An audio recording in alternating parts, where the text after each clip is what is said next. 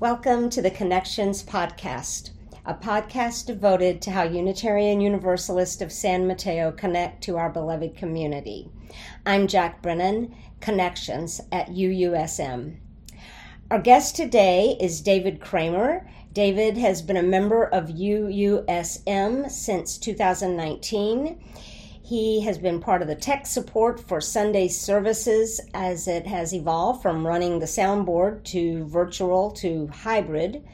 David serves on the COVID task force, and he just started as a mentor for coming of age. David works as a construction executive. He is a planning commissioner for the city of Belmont. David is married and has 2 sons. For fun, he plays bass. Let me say that again. For fun, he plays bass in a garage band and podcasts lighthearted advice with his college roommate. Born in Chicago, raised on the mean streets of Potomac, Maryland. BSE from Duke, where he met his wife Maria during their freshman year. MS in real estate development from NYU. Came to California in 1997 for his wife to do a fellowship in transplant surgery at Stanford. David, welcome to the Connections podcast. I've been looking forward to sitting down with you because our conversations have mostly been 3 or 4 sentences on Sunday mornings when we're both pretty busy. Until I was gathering information for your introduction, I didn't realize that you joined UUSM just a year before COVID. I guess you've been to more Zoom services than in-person services, right? Which do you like better? Definitely in person. Zoom was a challenge. I like a challenge, but definitely in person. All right. Do you think Zoom's with us for good, though? We'll see. We talked about it a lot when we switched over to doing Zoom and how it would affect the future of worship here. And there's so many upsides to keeping the hybrid so that people who are ill or just traveling or unavailable can still stay connected to us, that we committed to making it work. So be interested to hear your opinion on whether it is worth keeping up with, because it is a challenge. Right. So from my end, I think it's definitely worth it because I don't do any of the challenging stuff of it, so it seems very worth it to me. Of course, for a while. Isn't it amazing how podcasts draw leaf blowers? It really is. I've never had that particular thing happen, but we'll power through. But I was going to say that when do you want to wait? Let's give him a minute. Okay. He's wearing hearing protection. That's always a good sign. Could be worse. Could be having a job interview. Yeah, that's right. I don't think he'll be much longer since he's just like right outside our window right now. How many leaves could we have out there? Okay, we took a break for the leaf blower. We hope it's better now. When I first started attending services, I lived in Houston. So all of my services were Zoom services until I got from January till the end of March. That yard is going to be really clean. Not a leaf in sight when he's done. And I, of course, loved the Zoom experience. And there were parts of it that I missed when I came in person. Which parts did you miss? I missed the chat box. I missed being able to compliment people when they did things. And, just the way that people would be like, that was wonderful, Paul, or whatever it is. I missed just the back and forth of that.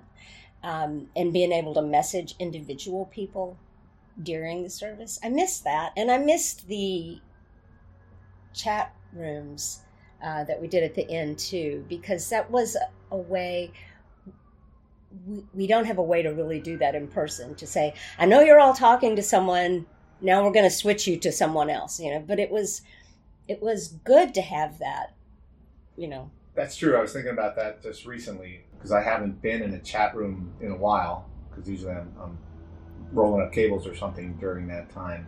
And you did make new connections that way. You got locked in a room with 4 or 5 people, sometimes just one other person, and nobody's capable of being in a Zoom room with one other person without asking some questions and learning some stuff. And I think we all try to do that here, particularly the radical hospitality, but it's not the same as somebody grabbing you and putting you face to face. Right. So that's true. And I was saying, because we only have 20 or 30 people online, and so they're probably the same people talking to each other. So once things settle down, not to get ahead of ourselves, but once the construction slows down, I would like to set it up so there is a chat room here where people can wander in with a cup of coffee and talk to people in the Brady Bunch squares, and you would just be another square. I love that idea. Yeah. I love that idea. And, when the 7 minutes are up or whatever, we grab 2 other people and have them go in there and say, go talk. Because what I think we're going to see is, we are, a good community will be an aging community. Yes. And people won't physically be able to come to church. So they'll be able to go to church possibly for years longer than they would previously. Yes. And we want them to interact with people. That would be a big advantage.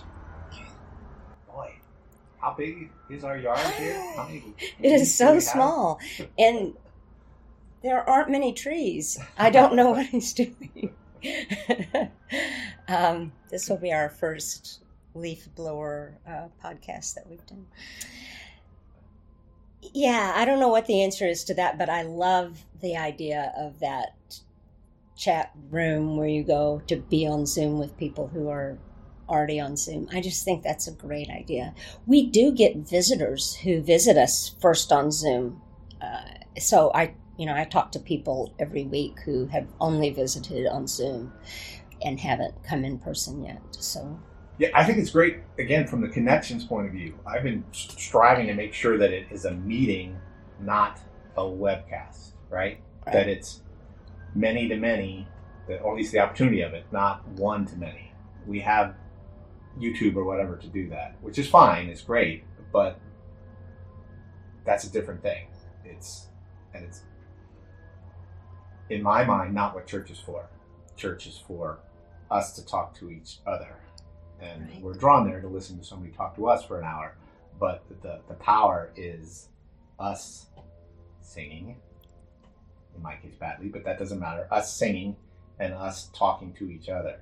So yeah, I'm going to keep advocating for that. We can talk about details later, because I know you're an expert on such things. No, I love that. Tell me about your family, whatever that word means to you.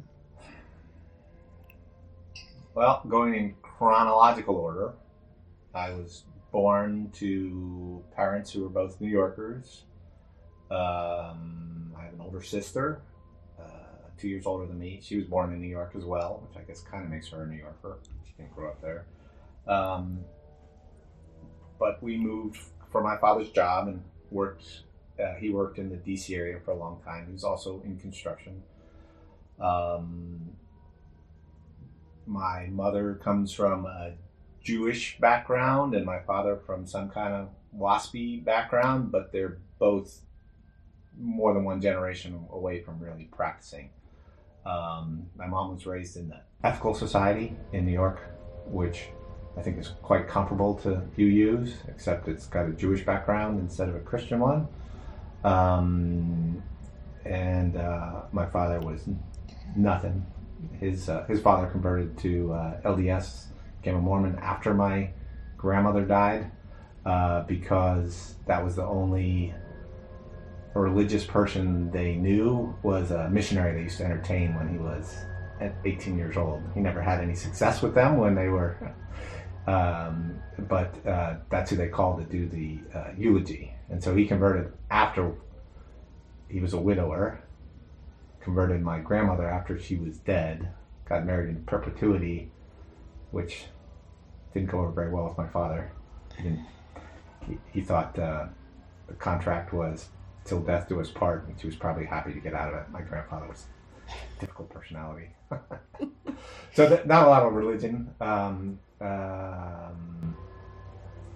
So that was that family. Both parents went to college, so I went to college. One parent was Republican, one was Democrat, so I'm all over the spectrum on that one. So I went to college at Duke, met my wife there. We didn't get married while we were undergraduate. We got married 9 years after we met, 5 years after we graduated. And then we didn't have kids for another 10, 11 years. So that's my real family, my wife and my 2 boys. I believe you met William, my older son. My younger son, Lucas, doesn't attend here very often except to come see his brother sing or something like that. They're 18 and 20. It's my older son's birthday yesterday. I have a 20-year-old son, which is odd, but good. That's what we're here for. And that's my family. So I got 2 Californians for kids. Yeah. I saw in your bio that you are a planning commissioner. What's involved with being a planning commissioner, and what skills have you discovered or honed in that position? So planning commissioners, at least in California, were appointed by the city council. There's an application process. A lot of people applied. And what's involved, it's a lot. I'm trying to remember the proper word, but we are basically overseeing staff to make sure things are done appropriately and making sure that the public has the opportunity to comment on all of these things. And it is, I hate to say it's like a judge because it's the same concept, but orders of magnitude less. So we're overseeing the process and making determinations. So there was a lot of complicating things to it that surprised me. When I showed up to find out I was a city official and I had to take an oath to uphold the constitutions of the United States and the state of California, I don't have a problem with it. I was just surprised. I thought I was just going to look at, pictures of houses. And we're subject to the Brown Act, which means you can't have anything close to a quorum of commissioners talk outside of a public meeting, including you can't have a serial email, which becomes interesting because when I first walked in here, I saw Tom McCune, who you know, running the soundboard. Tom McCune was planning commissioner at the time. So if another planning commissioner shows up, we can't talk to each other. It'd be a violation of state law. But and the law is you can't talk to each other at all, like not just like, how about those Giants, or did you see the 49ers game, or like you can't, no words can pass between you? You can't discuss things that could come before you. Of course. So I don't know. That's a good question. But you definitely can't, I can't send an email to Tom saying, hey, isn't that house ugly up on 3rd Street? And he send it to the next person. Right. So I tend to err on the side of caution because it's hard not to talk about stuff that's before you because that's what you have in common. And what is it? You can't have a conflict or the appearance of a conflict. So if you're Joe homeowner and your house is getting rejected and you see me and 2 other commissioners having coffee talking about the 49ers, you might think we're colluding to preventing you from building your 7,500 square foot pink house on a 1,000 square foot lot. That is for sure what you'd be talking about. It'd be really hard not to talk about that, wouldn't it? So that's what it is. You have to know the rules, and we're lucky we have a really good staff. A lot of effort went into it before I got there, to probably at the pressure of the state, but to make the rules objective rather than subjective. So if you come to me with your pink house, I have a reason why I can tell you can't build a pink house. And if one of those things doesn't apply, you get to build your pink house. So there's, in some ways, not as much to it. You just have to follow the rules. And if you don't like the rules, too bad. You don't even have, if I was on the city council, you have some influence in changing the rules. But as a planning commissioner, you're just a citizen. So I enjoy it. The hard part for me is all the meetings are public and they're broadcast and minutes are taken and the video is recorded and available. So making stupid jokes, particularly ones that are not necessarily sarcastic, but the opposite of what you mean, you can't do that. Right. So I try and write them down so I don't say them aloud. That's a good idea. Yeah, sarcasm doesn't age well, in particular when it's just read later. Yeah. Yeah, you're an attorney, so when you read that back without the inflection, it's the opposite of what the person was trying to say. Right. I always tell people that in their emails, they need to put things in their emails thinking about them being read aloud in a deposition in 10 years, because that happens. So. Oh, yeah, possibly by somebody who wants to produce a different effect. Exactly. So how long have you been the planning commissioner, a planning commissioner? 2018, on my second 3-year term. 2017 or 2018? But I think 2018. So 3-year terms. Mm-hmm. And the entire council votes to extend your term each time? Or? You have to reapply. Oh, you have to reapply. Get interviewed again. Huh. So. And do you intend to? Do you like it? Yeah, that's the plan. I'm currently the chair, so I get to lead the Pledge of Allegiance and all that good stuff. Gavel people out. We just got back to doing live meetings, so I try and be welcoming to the 2 or 3 people who show up.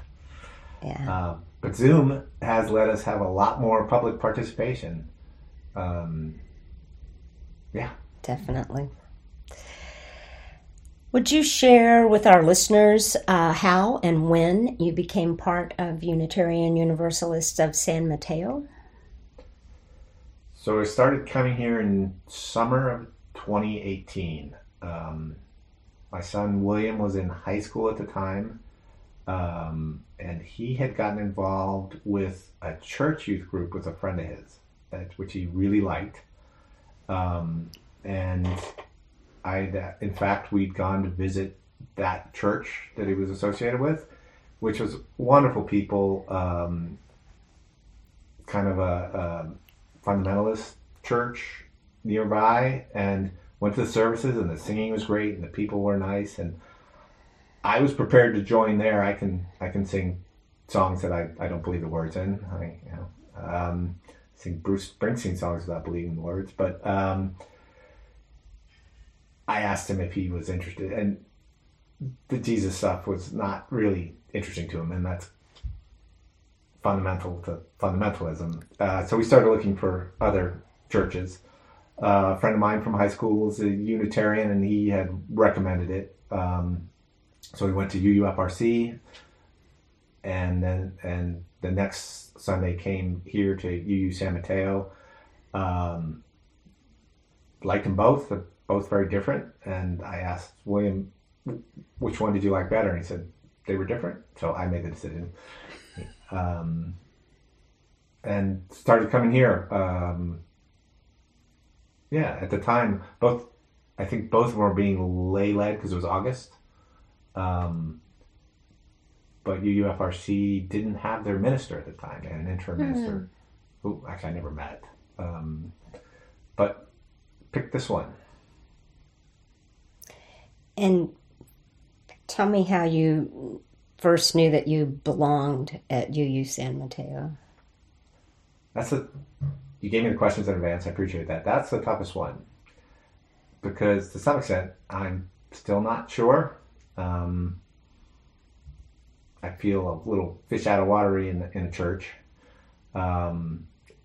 Everybody's nice and welcoming.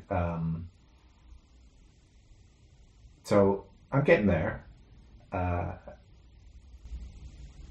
really started to feel a part of it when I got involved with the Decentering Whiteness group. Pam Gerke led it off to begin, and then Kathy Kinner was driving it. And that was a much smaller group. People came in and out of it. But that's where I started thinking this morning about the many to many. So I got a little deeper, and people listened to my goofy ideas and gave me feedback on them, and it was really good. That was the first step, I think. I like that story. How did it happen that you came to become the go-to tech guru here? Did that predate COVID, or was it as a result of COVID? It's got to be as a result. You remember March 2020 came up on us pretty suddenly, and I'd started running the soundboard because I wanted to do something to serve, right? Time and treasure is what we're supposed to contribute. Right. And that looked interesting to me. I wanted to learn it. Look at all those buttons. Levers get pushed. And Tom McCune taught me that. And there was a couple other guys. Eder was very active in that. But when we had to go virtual, Charles Dumond stepped in and made it happen. And when YouTube failed, he switched to Zoom, I think that morning.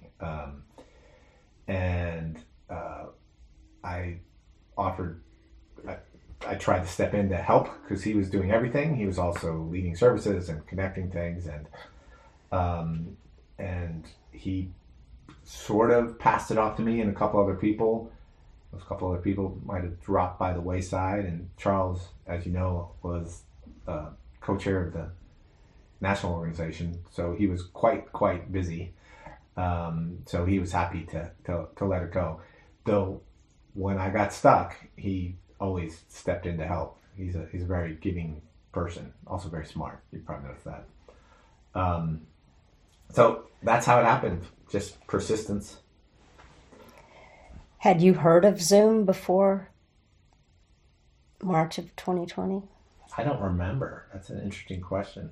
Certainly wasn't as pervasive. Yes, I had heard of it. We had switched to Zoom for the company I was working for at the time, for all of our communications. We had the phones going through it, switching to that. But it certainly hadn't. Until we had to, nobody was doing it. I mean, Skype had been available for a long time. The Star Trek stuff has been available for many years. It's awkward. Nobody wanted to make the investment. So what keeps you connected to UUSM now? Things like this. I do like doing the tech and the sound. It also lets me do my service at the same time I'm at service. Right. So it's very efficient. Appeals to my laziness. I'm definitely growing and learning. I wasn't nearly as far up the path as your average you were as far as social justice when I got here. But I'm further along now. All of the 7 principles sing to me, and this is the community. I don't actually believe in anything. I have no faith, but I do believe in singing and community and kindness, and I think everybody here agrees on that. It's probably hard to find people who would say they don't agree with that, but I think they're top of mind here. Can that be a faith? I mean, I don't believe in God, but I I say I have faith in this community, you know. I don't know. Does the word bother you?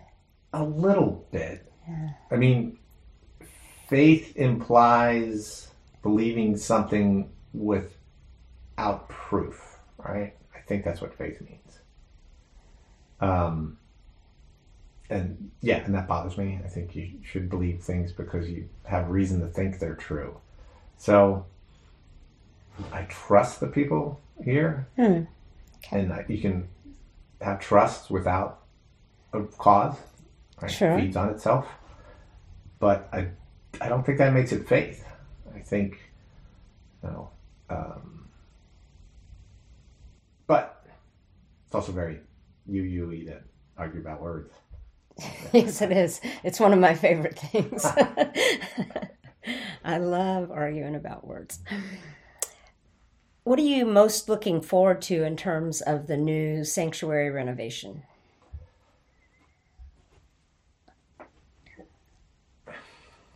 I think the biggest thing would be accessibility.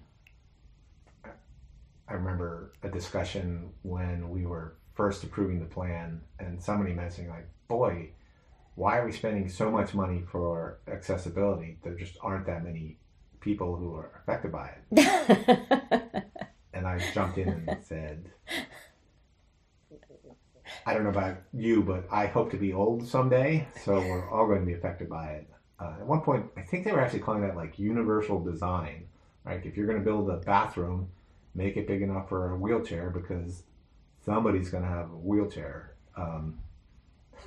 And not just wheelchair. I mean, that's part of what universal design is. It's not just for people in wheelchairs. It also helps if you're using a walker, and it helps if you have to take a stroller in the bathroom with your toddler. And, you know, that's the idea of universal design, is that it's not just for one kind of person with one kind of disability. Exactly. And frequently we're temporarily disabled. Yes. You break your ankle skiing, you're a world-class athlete. You still need a grab bar to use the toilet. Yeah.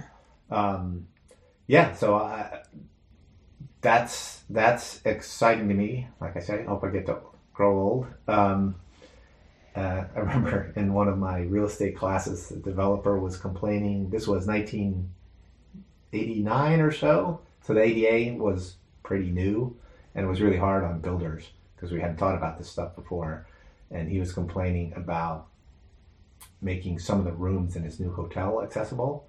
And I suggested you should make them all accessible. And he said, that's ridiculous. I said, well, there's efficiencies because you buy one kind of door, one width door, you make everything stack. Because the challenge was that they lay out differently. So you want all your plumbing to stack so you can have the drains, etc. go. And so I was making that argument for it, and he said, well, that's stupid. All your rooms will be too big.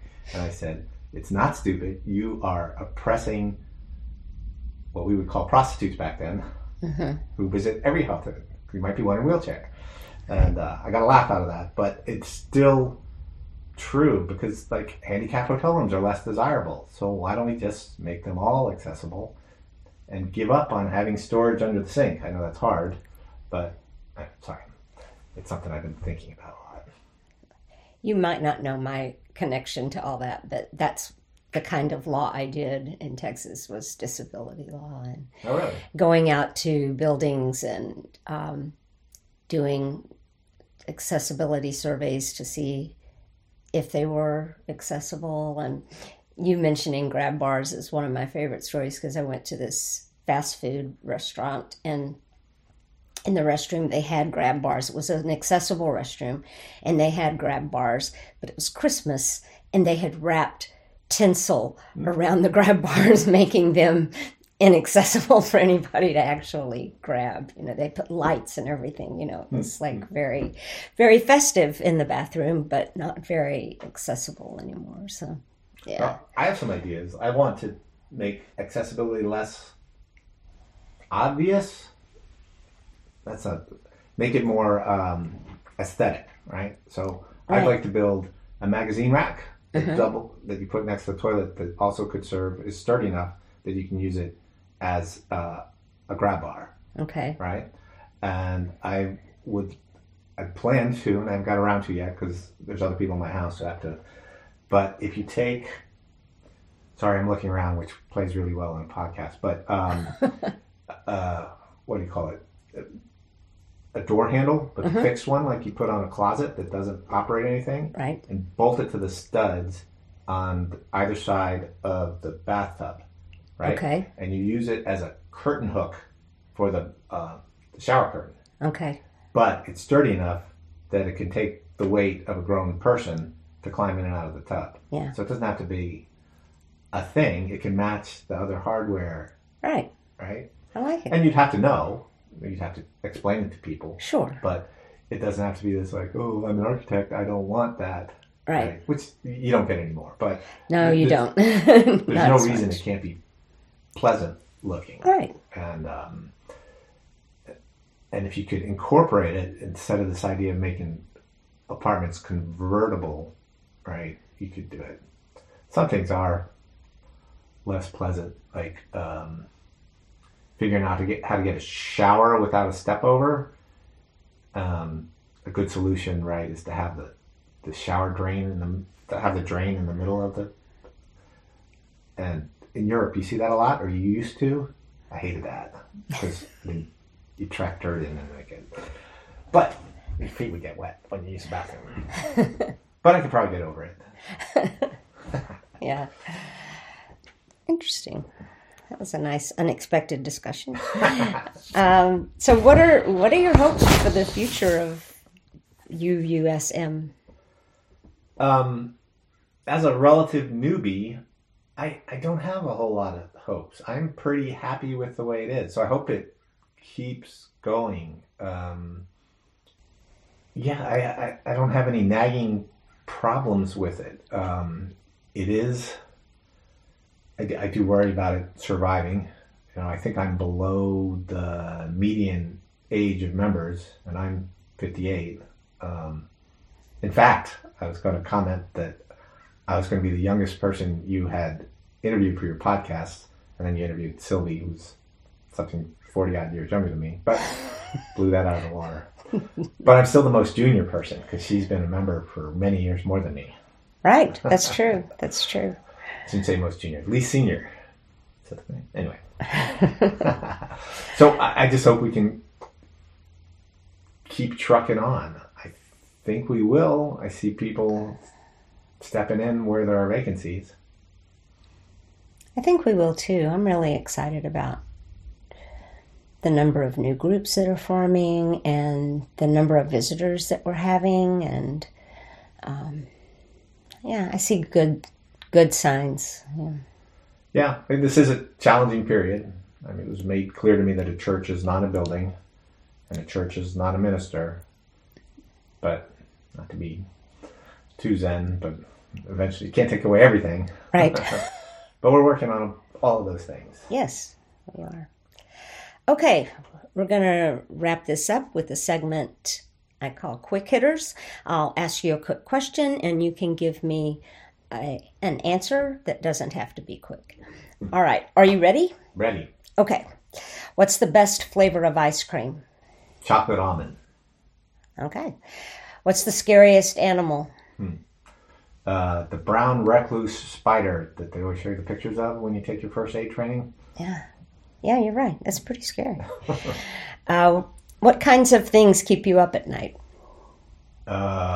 Everything. Everything's scarier in the middle of the night. And probably work things, but it could be other stuff too. What's the most used app on your phone?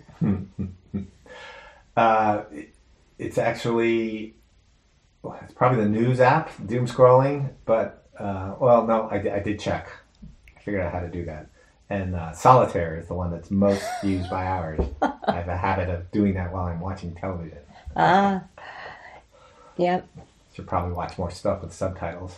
Yeah, it does force you out of that habit for sure. Best movie of all time? Scott Pilgrim versus the World. Okay. Didn't see that coming. All right. What are you reading right now? I am reading, I just you told me that question, and I had two books where I had started and were sitting idly on the shelf. So I went back to read the better one, and I'm halfway through it, by a book called Why Buddhism is Right Why Buddhism is True by Robert Wright, with a W. And I highly recommend it. He's a evolutionary psychologist, so he talks about how evolution makes us unhappy and how the Buddha's solutions apply to fixing that problem. So interesting. Yeah. I'm gonna look that up. What's the best musical instrument? Bass guitar. Obviously. Still or sparkling? Sparkling.